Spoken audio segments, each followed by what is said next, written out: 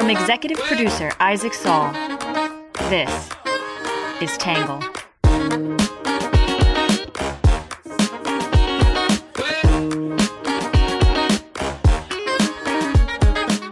Good morning, good afternoon, and good evening, and welcome to the Tangle Podcast, the place where we get views from across the political spectrum, some independent thinking, and a little bit of my take.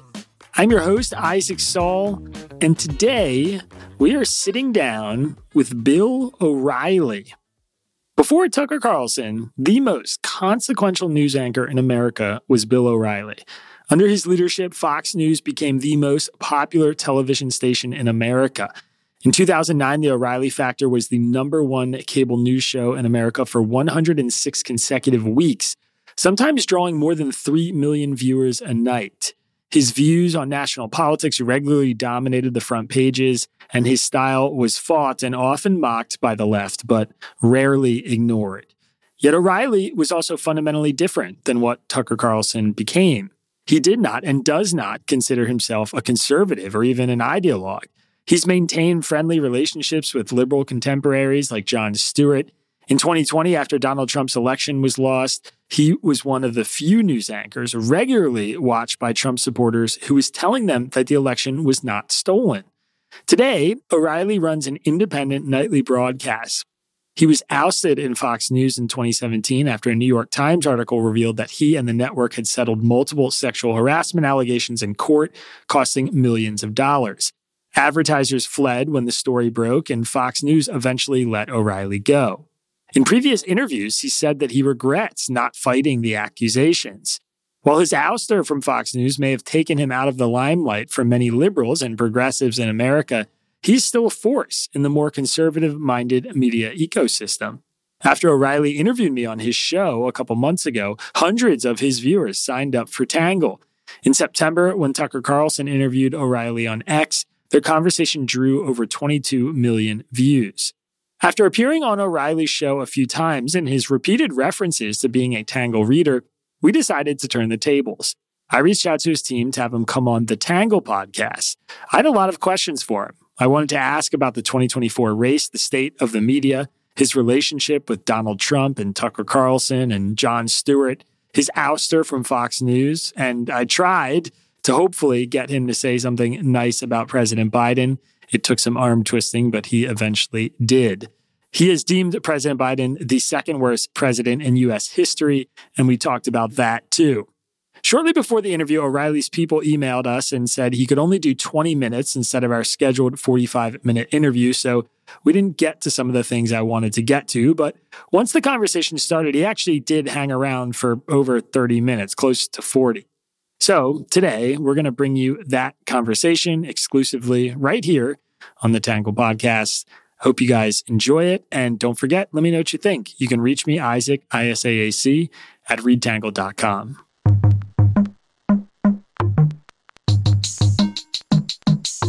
Bill O'Reilly, thanks for coming on the show. I appreciate it. Sure. Anything I can do to help Tangle. You're a new fan. You've given us a couple of shout outs. We've got some of your readers on our newsletter platform now, which is interesting. I'd love to maybe start with a little bit of 2024, where things are at, what you're seeing. You are obviously still a conservative heavyweight throwing his opinions around in this space. This race looks like it's Trump's, obviously. How do you feel about the presumptive 2024 nominee right now? Well, I wouldn't say I'm a conservative because I'm not an ideologue. I try to be a problem solver.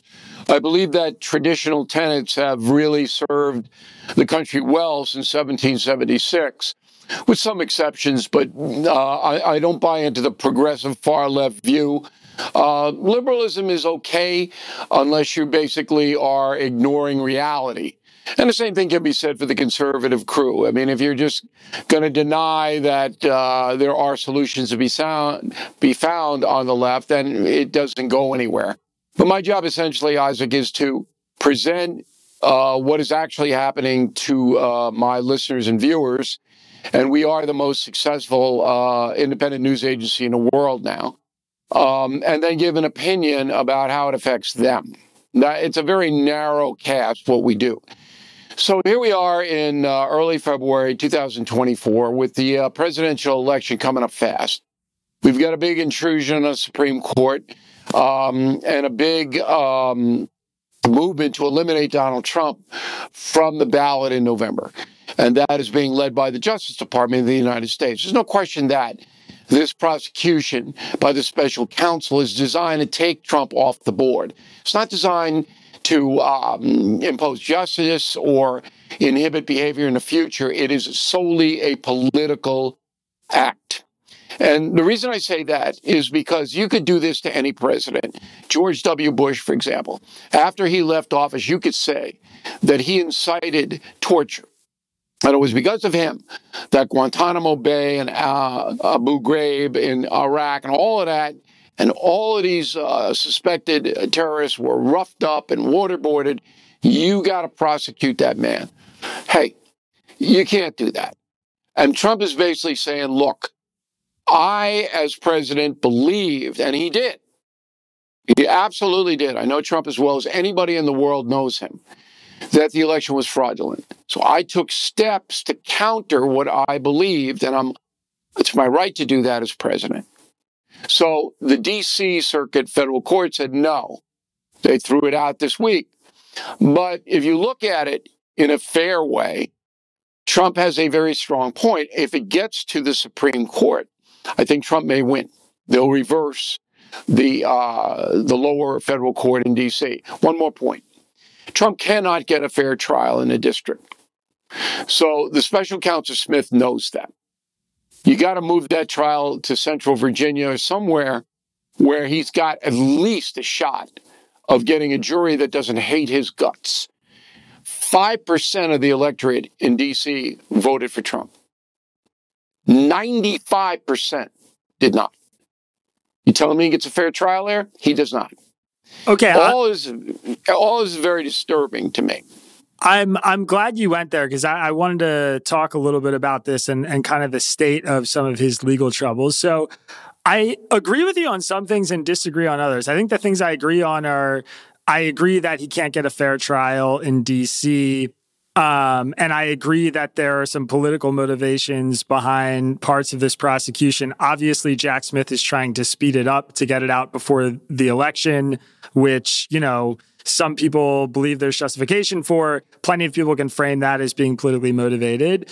I think I disagree about whether Trump should be liable here. I mean, just to give you a quick analogy, if I believe somebody stole my computer and I break into their apartment to steal it back, but they didn't actually steal my computer, I still just committed a crime by breaking into their apartment and stealing something that didn't belong to me. So Trump's belief that the election was stolen is not necessarily an excuse for him to commit a crime and doesn't absolve him of any criminal acts if the election wasn't stolen. So I'm curious how you think about it in that context. I mean, do you believe that there were things going on in the 2020 election that he had a right to take some of the actions that he took? Because I'm not looking at it. I'm looking at it from a purely legal point of view.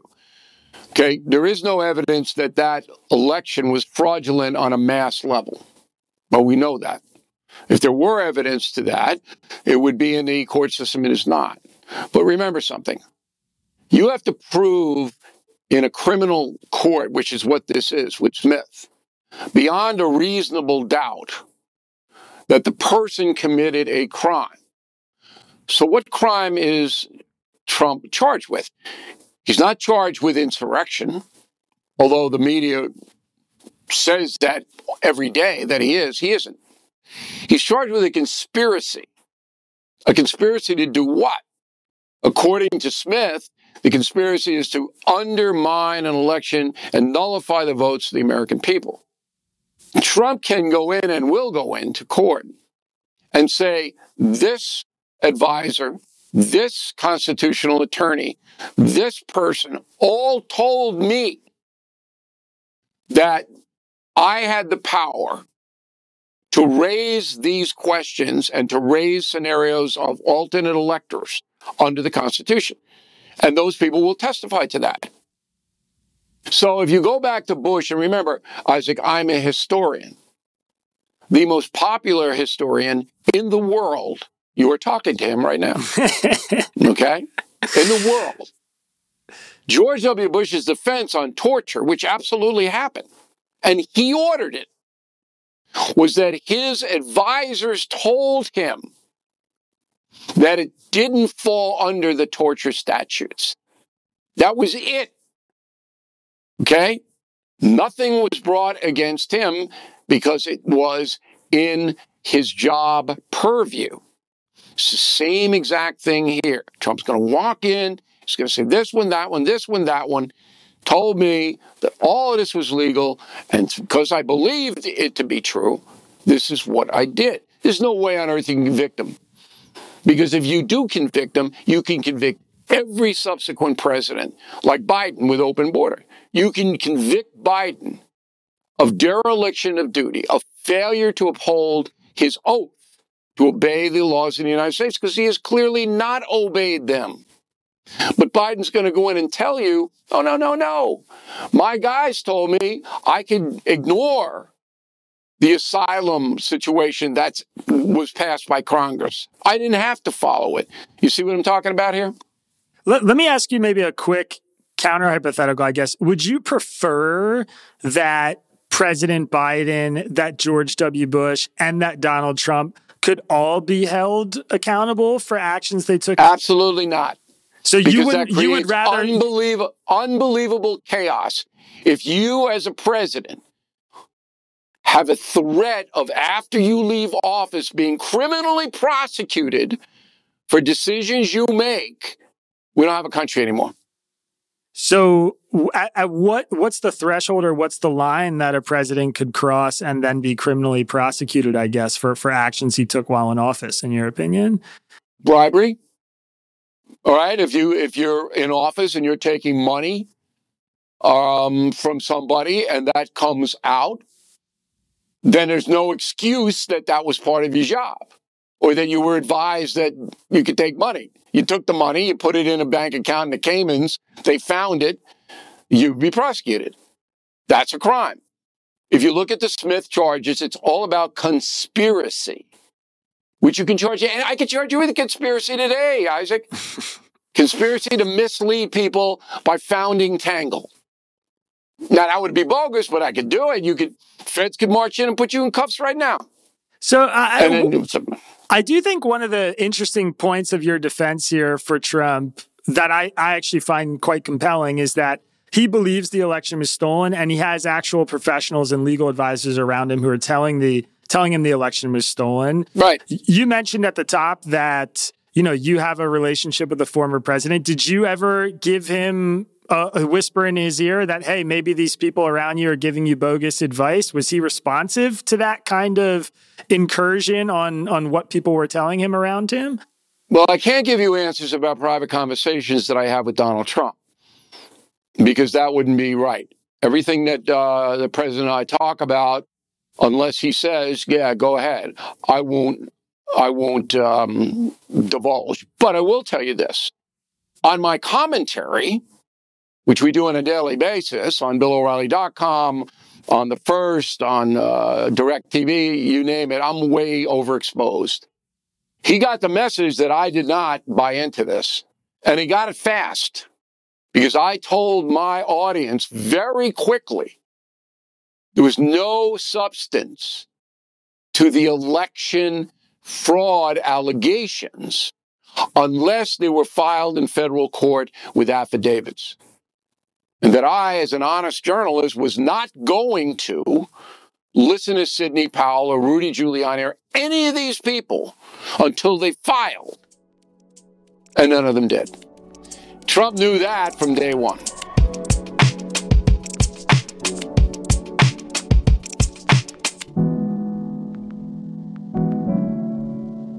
We'll be right back after this quick break.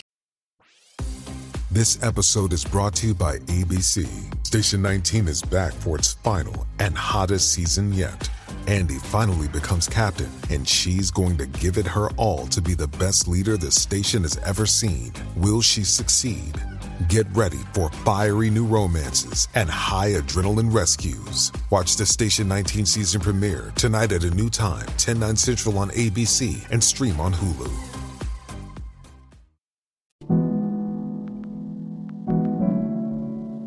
I'm curious how you feel like your former network handled some of this. I mean, Fox News obviously still one of the most influential places in the media industry. They got a lot of heat for bringing on and airing some folks who are spreading things about Dominion voting system, stuff like that. You obviously left the network in 2017. What was it like for you to watch their coverage of some of the allegations of fraud and post-election stuff? Okay. So if I had been at Fox News in 2020, none of this would have ever happened. None of it. Because I would have used my platform at 8 o'clock, the O'Reilly Factor, to do exactly what I did on the No Spin News, to look into the camera and say, this is bogus unless you file it. And I would have had Brit Hume with me, and I would have had a bunch of other of our very credible contributors, and we would have laid it out. And I would have put an end to it. There wouldn't be anybody at Fox that would have gone up against us. No one. That's number one. So the fact that I wasn't in the chair cost Fox $1 billion. That's how much money it cost them. With the judgment that Dominion had, all the lawyers' fees, they got another lawsuit coming up against them, they'll lose $1 billion. Okay? Now, why did it happen? It happened because after Roger Ailes left, and then about 9 months later, Bill O'Reilly left, there was no central authority in the network. Again, it was fiefdoms. Everybody ran their own shows the way they wanted to. There was no real management level. And so you had people at Fox who were telling the audience, yeah, it's fraud. And I'm going to put it on somebody and they're going to say it. And they just sat there mute. You can't do that. You can't do it. But they did it. And they paid a terrible price for doing it. So that's pretty much all I can say, is that whenever you have a news organization, I've been in this business, next year will be 50 years. You've got to have standards that come down from management about what you can do and what you can't do. That's gone. There's no standards at MSNBC. Those people, I mean, they say the most insane stuff every day. Nobody holds them to account. Oh, it's a racist country. No, it's not. And you can't just say, well, we'll bring on a counterpoint of view, which they rarely do, by the way. Just the fact that you're saying the United States of America is a racist country is an irresponsible statement. Okay? You can pick out one or two incidents if you want, but that's not what they do. So press standards, which is why I actually follow you, Isaac. There are a few places that now I look at. Sem4 is one. Tangle. Daily Chatter for overseas news, where I think I can get a fairly honest take. But I don't read the New York Times or Washington Post. They're not newspapers anymore. They're left-wing journals. I don't read the Epoch Times. I don't do that. I mean, I'm not in the business of sorting through indoctrination. So your question about what happened was horrible for the journalistic industry. It was horrible. But here's the bottom line of it. People believe what they want to believe. We're living in a country where facts really don't matter all that much to maybe the majority of our citizenry. They believe what they want. And whatever they believe, they want to hear it. And that's what the television news agencies and the newspapers are doing. They're giving the choir the song. Yeah, I mean, that's a core element of why we've built what we've built, is because we recognize people are going around and essentially just feeding themselves things that confirm their priors. Yeah. I'm curious. I mean, you were a headline act at Fox News, like you said, the heavyweight. And after you left, Tucker Carlson took over your spot and became sort of the face of the network effectively. And now he's gone independent as well and left Fox News. Where do you think this is going? Do you view network news stations as being the influential places they used to be? Or do you think folks who are independent like you are actually driving the narrative in a lot of political circles across the country right now? I don't know. It's hard for me to calibrate that. But I can tell you this. The audience for all news is diminishing incredibly quickly in this country, which is very dangerous. Los Angeles Times pretty much out of business. Okay, and they're not coming back because they turned into a left-wing journal, and any moderate or conservative in the Southern California area go, I'm not going to read this. This is insane. They're gone. Television, Fox News prime time reaches 2 million people. Maybe 200,000 between the ages of 25 to 54. That's nothing. I used to do 8. I used to do 1 million, 25 to 54. What they do now is a shadow of what they used to do. And the others are lower. So their influence has declined dramatically. The network news, the 3 nightly newscasts, you total them all up, maybe 15 million viewers. Maybe 4 million 25 to 54s. It's the older people. Average age of CNN, 70, about 70, 68, 71 for Fox, in that range. Because these are the people who don't do technology. They just sit there and they do what they always did. They got the martini, they got the clicker. They don't really care what's on. Okay, and I'm not diminishing those people, but the vibrance of presenting information to the American people is on social media. That's where it is. My audience, the bulk of my audience is in YouTube. I mean, and it's incredible because I don't even do any of that. I mean, I'm the biggest Luddite in the world, okay? So my son's at Oxford in England. He plays lacrosse for them. And he's playing a Wales team, Swansea. And Oxford waxes them, right? So after the game, the tradition is you line up and you shake hands. Well, as soon as the game ends, about 8 guys run at my son. And he thought they were coming to trash him or something, beat him up, because he had O'Reilly on the back of his jersey. And they go, are you Bill O'Reilly's son? And he goes, how do you know my father? YouTube. YouTube. It's everywhere. That's the big change. And I didn't even know it. I mean, we do very, very well here at BillO'Reilly.com, and we make a terrific living, and I don't have to answer to anybody. I run the corporations. But that YouTube thing, that's the power of the future. I'm curious right now, there's so much media controversy and stuff going on. And, a lot of people don't know this about you, that you actually have a long background in journalism before your sort of on-air career. I know you did a lot of local journalism. You've traveled to war zones like El Salvador to cover international conflict. Right now, as we speak, Tucker Carlson is in Russia purportedly interviewing Vladimir Putin. He's catching a lot of flack for that. I'm curious what you think about a decision like that to go sit down with a foreign leader. Personally, I think it depends wholly on how the interview's done, but I'm interested to hear your view about this controversy and whether you think he should be there or not. Well, it doesn't matter to me how the interview's done. If Carson's savvy enough to get the interview with Putin, more power to Carson, okay? He's the best marketer in the world. He's better than me. Makes me look comatose. Carson is an unbelievable marketer. Why would you criticize Tucker Carlson for sitting down with Putin? You already know Tucker Carlson kind of likes Putin, supports Russia in the Ukraine conflict. Everybody knows that. It's not like Carlson's being sneaky about it. For whatever reason, he's thrown in with the Russians.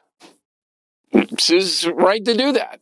So the Russians go, hey, come on over, interview Vlad. Okay. If I got the opportunity, I'd interview Vlad. You'd interview Vlad too, Isaac. Yeah, but they're not going to give me the opportunity. It doesn't matter whether they do or not. Vlad's not going to tell you the truth. No matter what you ask him. Hey, did you kill that Wagner guy in the plane? Oh, of course not. Hey, did you kill the 40 journalists that got stabbed with poison? No, that's not me. Hey, oh no, we had to invade Ukraine because, they threw something. You're not going to get anything out of it. Now, you can ask questions in an artful way, but that takes a lot of training to do that. You got to go in prepared to ask the question a little bit differently, so you may get something. But anybody interviewing Vladimir Putin thinks Vladimir Putin's going to answer any question honestly is insane. It's like Mike Wallace sitting down and interviewing Ayatollah Khomeini. Wallace knew Ayatollah Khomeini was going to answer any questions. All Wallace did, if you watch that interview, was annoy Ayatollah Khomeini by telling him that Sadat and everybody else thought he was a loon. He didn't get anything out of Ayatollah Khomeini other than the evil look. You got to know who you're interviewing. But there's nothing wrong with Carlson going over to Moscow, interviewing the guy. I would do it all day long. All right, I know we're coming up on time here. I have a couple quick questions for you before I let you go. First of all, Jon Stewart coming back to the air on Monday. You and Jon have a storied relationship, used to go on each other's shows, sort of, a counterbalance to each other in the nighttime, primetime lineup. What do you think about Jon coming back? Are you guys in touch? Are you talking? I'd love to hear a little bit of your perspective on that, because I know you have a deep history. I saw him a few weeks ago. He did a show out in Westbury, Long Island. And Stewart is really a talented individual. That's number one. Everybody should know that. He's moved a little more politically, as many people have, to the left because of Trump. Trump is a real, polarizer in the sense that there are Americans, particularly liberals, who hate him so much that they think Biden is fine. They'll accept what Biden's throwing out there, which is second worst president ever. And I'll document that in my upcoming book, Confronting the Presidents, which will be out in September. But anyway, Stewart has moved to the left. And again, just like Tucker Carlson, perfect right to move wherever he wants to move. Doesn't offend me. But anyway, when I saw him, we had the usual back and forth that we always have. He's about, 12 years younger than I am. And I look 10 years younger than him. And I said, you should do what I do, Stewart. Look at you. You're falling apart. But I'm glad he's coming back. I think the guy is very provocative, entertaining. I'll certainly look in. I told him that if he were smart, and that's debatable, he would do another Rumble with me on the internet before the election. Then can you imagine what that is? When Carlson interviewed me on X, 30 million people watched that thing. And I think if Stewart and O'Reilly went at it again, you'd get at least 20 million to watch it. But I don't know if he's up for it anymore. I mean, that's a rigorous thing to do. I'm curious, you do a good job, I think, on your show of calling out some of the hypocrisy and failures of various politicians from across the political spectrum.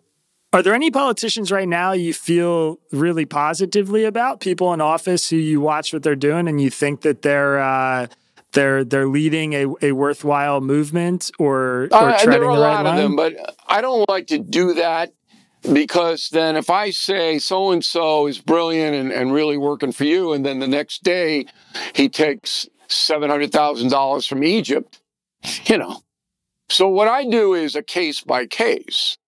And I think that's the fair way to analyze. And so today on the No Spin News, we said Mitch McConnell's got to go. The turtle's got to go. It's time for the turtle to go out to sea. All right, because this border bill, which is just a catastrophe, it's not going to pass. He got behind that. He didn't even read it. You couldn't have read it and get behind that thing. It doesn't do any good for anybody. So anyway, but there are politicians who I believe want to solve problems. That's my number one litmus test. Do you have a solution to the problem? Do you want to solve the problem? but it is on a case-by-case for me. I don't like to throw names out unless I have verifiable evidence that these people are like going to heaven, that kind of thing. I don't want coming back and hit me in the head.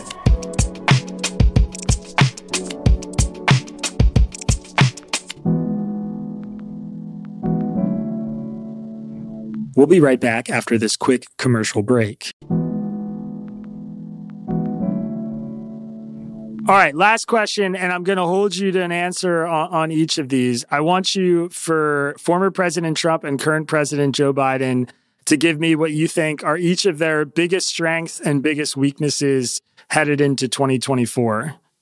Okay, so you want to start with Trump, the challenger. Trump ran the country well for 4 years. If your litmus test is helping the folks, real wages up, inflation down, border controlled, ISIS eliminated, Iran on the defensive, Putin fairly behaving. Okay? So by all of those measures, Trump succeeded. His demeanor wiped it all out. So the election denial from Donald Trump, and he could have done it in a much more methodical way, could have appointed a special prosecutor to look into it, did not. That's Trump's Lewinsky. The fact that he denied the election and that led to January 6th overshadowed everything he did. And that's history. Okay. So his demeanor really hurts him. He should be 20 points ahead, Isaac, today of Joe Biden. 20. Because his administration was so much better than the chaos we have now. Mr. Biden, I believe, is in the early stages of Alzheimer's. I say that because I went through it with my mother. I see the same thing that he's doing, and I saw that with my mother. And I'm telling you, I'm 100% on it. The man can't do a pre-interview for the Super Bowl in a friendly CBS audience. You realize there's not one conservative on the air at CBS? Not one in any venue. And Biden can't do an interview with the friendlies? He can't. And his staff and wife knows it. Because he could say anything at any time, blow up. The way he's run the country is the most liberal president ever. He follows the progressive line down to a T, never deviates from it. Americans are paying 17% more today than they did under Trump for the essentials of life. Food, fuel, insurance, all of that. They can say inflation's coming down. You're paying 17% more. More than 10 million foreign nationals are unsupervised in this country. Okay, right now, because Biden won't enforce immigration law. Biden is the second worst president in this country's history, only behind James Buchanan, who did the same thing Biden did by failing to hold the rebellious states in the South accountable for 4 years so they grew in ferocity. And when Lincoln walked in, the Civil War was a fait accompli. Only Buchanan was worse than Biden. I didn't hear a President Biden strength there. Okay. Maybe 25 years ago, he had one. Because he got behind 25 years ago the very tough bill to punish violent criminals. He was a co-sponsor of that bill. Did you know that? I did. But so hold on a second, though. So you don't think there's a single thing that Biden's done that he could run on that is a strength for him heading into this election? The only thing that Biden has done that could be considered a plus is the pressure he has put on the pharmaceutical companies to drop the prices of drugs, especially for senior citizens. And that isn't a law. It's a plan. It's brought drug prices down a bit. That's a positive. But you got to look long and hard to find something that this man has done in 3 years to improve this nation. Overseas, zero. Now, if you are a global warming person, you can point to that, certainly, that he's made it very hard for fossil fuel companies to prosper. But in the meantime, he's just wrecked the marketplace in America for fuel.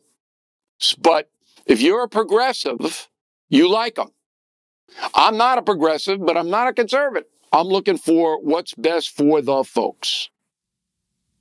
I would contend, I mean, the war in Ukraine, I think, is both a blemish on his record, but also he did successfully rally NATO allies to their support. I think that was the right decision to push back on Ukraine or push back on Russia and support them. But remember, here's where you're making your mistake. And you're a young guy, so you learn from me. Ukraine is reactive. He's reacting to a Putin invasion, which is a threat to the world.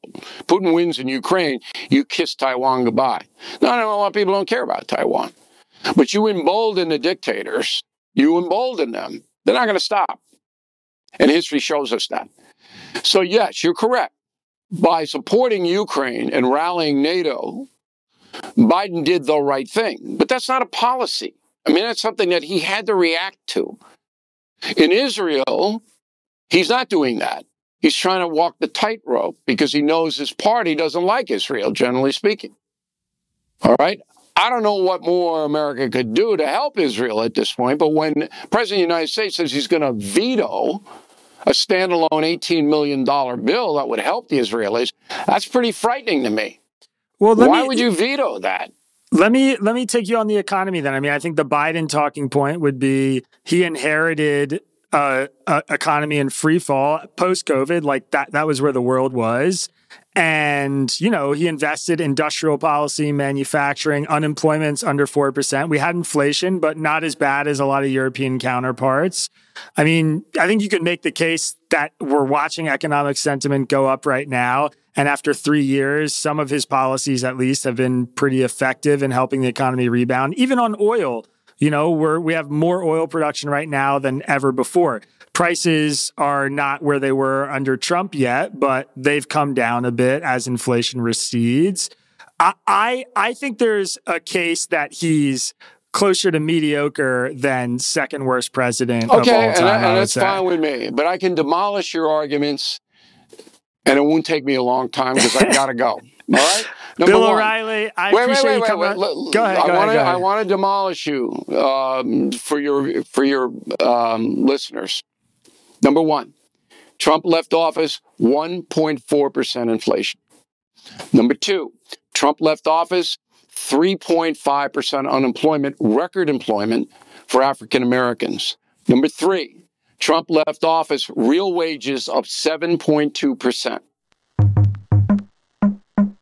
Okay, guys, sorry to jump in really quick, but I do want to give a quick editor's note here. We did this in the newsletter. I'm not trying to, after the fact, do a bunch of fact check or pushback here, but O'Reilly makes a couple of points here that are sort of part true and part not, and I think it's worth just calling this one out specifically. So he said Trump left office with 1.4% inflation. That's true. He said Trump left office with 3.5% unemployment and record employment for African Americans. This was true in February of 2020, pre-COVID, but when Trump left office in January of 2021, unemployment was 6.3%. And then third, he said Trump left office with real wages up 7.2%. Actually, he understated that. Wages were up 8.7% after adjusting for inflation. So a little bit of a mixed bag there, but we called this out in the newsletter. I want to call it out here. Earlier, he also did make the claim that everything you're paying for now is up 17%. I'd never heard that number before, but it's related to all this economic stuff. It was a claim made by House Speaker Mike Johnson, the Republican in Louisiana. O'Reilly's definitely right that things are a lot more expensive. Prices went up about 12% over the course of 2 years, and they were partially offset by wage increases. So it sort of depends what number you're looking at. I would say the 17% number is not accurate, I think, but it's not far off either. And I didn't know where that claim came from, but I found that it was sort of a talking point from some House Republicans. I think they're fudging the numbers a little bit on that. A couple of fact-checking places reviewed that claim, and actually it got some half-true ratings. So again, not trying to call out O'Reilly and say after the fact that he was lying, but I think it veers into a little bit of like political talking points. Just wanted to drop that in here. I'm going to give it back to Bill and let him finish up demolishing my argument here. Biden comes in, immediately tax fossil fuels, which immediately ignites inflation. Wham, like this. Then the whole economy contracts. So when Trump left, and if COVID hadn't hit, Trump would have been easily reelected. When Trump left, the economy was sturdy. It wasn't in decline. It wasn't falling. It wasn't doing any of that. All the folks were doing pretty well. All right? Biden comes in, and he knocks out the Remain in Mexico policy, floods the nation with foreign nationals. He puts regulations on and stops drilling for the American energy companies. Energy prices go bum. Then he reacts to all of this crazy stuff. And after 3 years, he's getting some of it under control, but it's all his fault in the beginning. And when you say we have record oil production, that's true. Where's it going? It's going to Europe because they are suffering under the Ukraine situation because we're boycotting the Russian oil. That's where much of the U.S. oil production is going. And that's why you haven't seen our oil prices come down. They're $1 more than they were when Trump left. So anyway, there's my demolishment.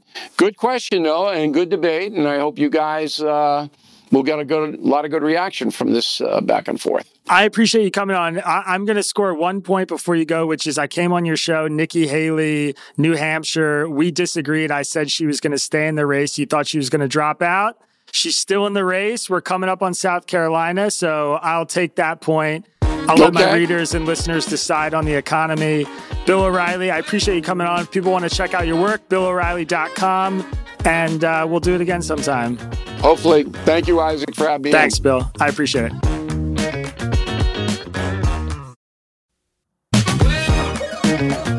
Our podcast is written by me, Isaac Saul, and edited and engineered by John Wall. The script is edited by our managing editor, Ari Weitzman, Will Kabak, Bailey Saul, and Sean Brady. The logo for our podcast was designed by Magdalena Bakova, who is also our social media manager. Music for the podcast was produced by Diet75. And if you're looking for more from Tangle, please go to readtangle.com and check out our website.